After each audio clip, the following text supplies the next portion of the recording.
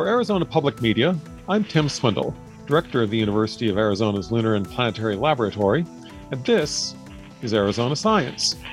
Joining me today is Laura Condon, an assistant professor in the University of Arizona's Department of Hydrology and Atmospheric Science, and next week's speaker in the Arizona Science Lecture Series. Welcome, Laura. Hi, thanks for having me. The lecture series has just had talks about oceans and about the Colorado River. You'll be talking about groundwater. How large is the amount of water in groundwater compared to what's in the oceans or the rivers and lakes? Groundwater is huge. I think a lot of people don't realize how big groundwater is. Of all the water on the planet that's actually usable by humans, so liquid, fresh water, groundwater is 99% of the water that we have. How has the groundwater in the Southwest been changing over recent decades? We use a lot of groundwater as humans. So there's been across the country a decline in groundwater storage as we pump groundwater to support agriculture and to support urban development. As a whole, we've seen groundwater declines, but what's really encouraging is that there are some great examples of active groundwater management. For example, active management areas in the Tucson area where we set targets of using groundwater sustainably, and we can actually see our groundwater levels recovering. Also, there's some great examples of active groundwater recharge, which is where we actually try to get more water to infiltrate into the subsurface than would naturally do so. And this is has a lot of great potential for the future as a way that we can store water without building additional surface water reservoirs. So there are some great examples of places where groundwater storage is increasing, but kind of left to our own devices and without management, what we generally see are trends of declining groundwater and unsustainable groundwater usage. When did active management of groundwater in Arizona start happening?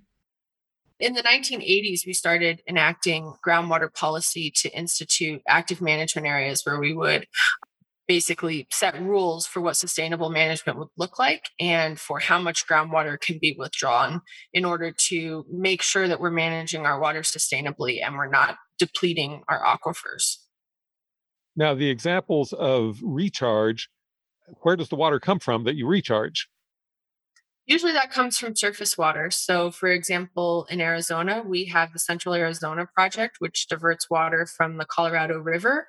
And in Arizona, we actually take a significant portion of that cap water and we recharge it to the groundwater. So it's surface water that we're then putting into the groundwater. What is the level of the groundwater in Tucson compared to what it was decades or a century or two ago?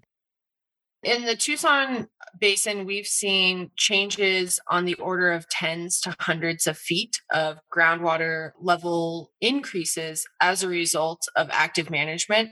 It varies a lot spatially and it varies by the time of year and when you're looking, but we've seen really significant increases occurring. So that's good news. Yeah, that's great news. And that's a great example of when we start paying attention to groundwater and we start implementing policies, thinking about sustainable management, that we can actually make a big difference.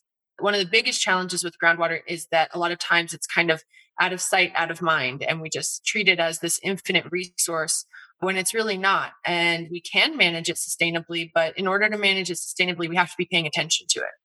I think Arizona is a really positive example for groundwater because we've been actively managing groundwater for a lot longer than a lot of other places. A lot of places are kind of like waking up to the possibilities of active groundwater management, and Arizona in a lot of ways is kind of a pioneer in that. So I think that's cool, all of the groundwater recharge we've been doing and all the banking of our Central Arizona Project water, which is of course critically important as we're facing shortages on the Colorado River. So it's really great that we've actually already been banking groundwater and have this there as something that we can rely on. And it's going to really emphasize the importance of groundwater storage for our systems, I think. All right. Thanks for joining us, Laura. Sure. This is Tim Swindle, and this has been Arizona Science. Our guest today has been Laura Condon, a groundwater expert from the Department of Hydrology and Atmospheric Sciences, and next Thursday's speaker in the Arizona Science Lecture Series. You can also listen to this and other Arizona Science segments by going to the Arizona Public Media website at azpm.org.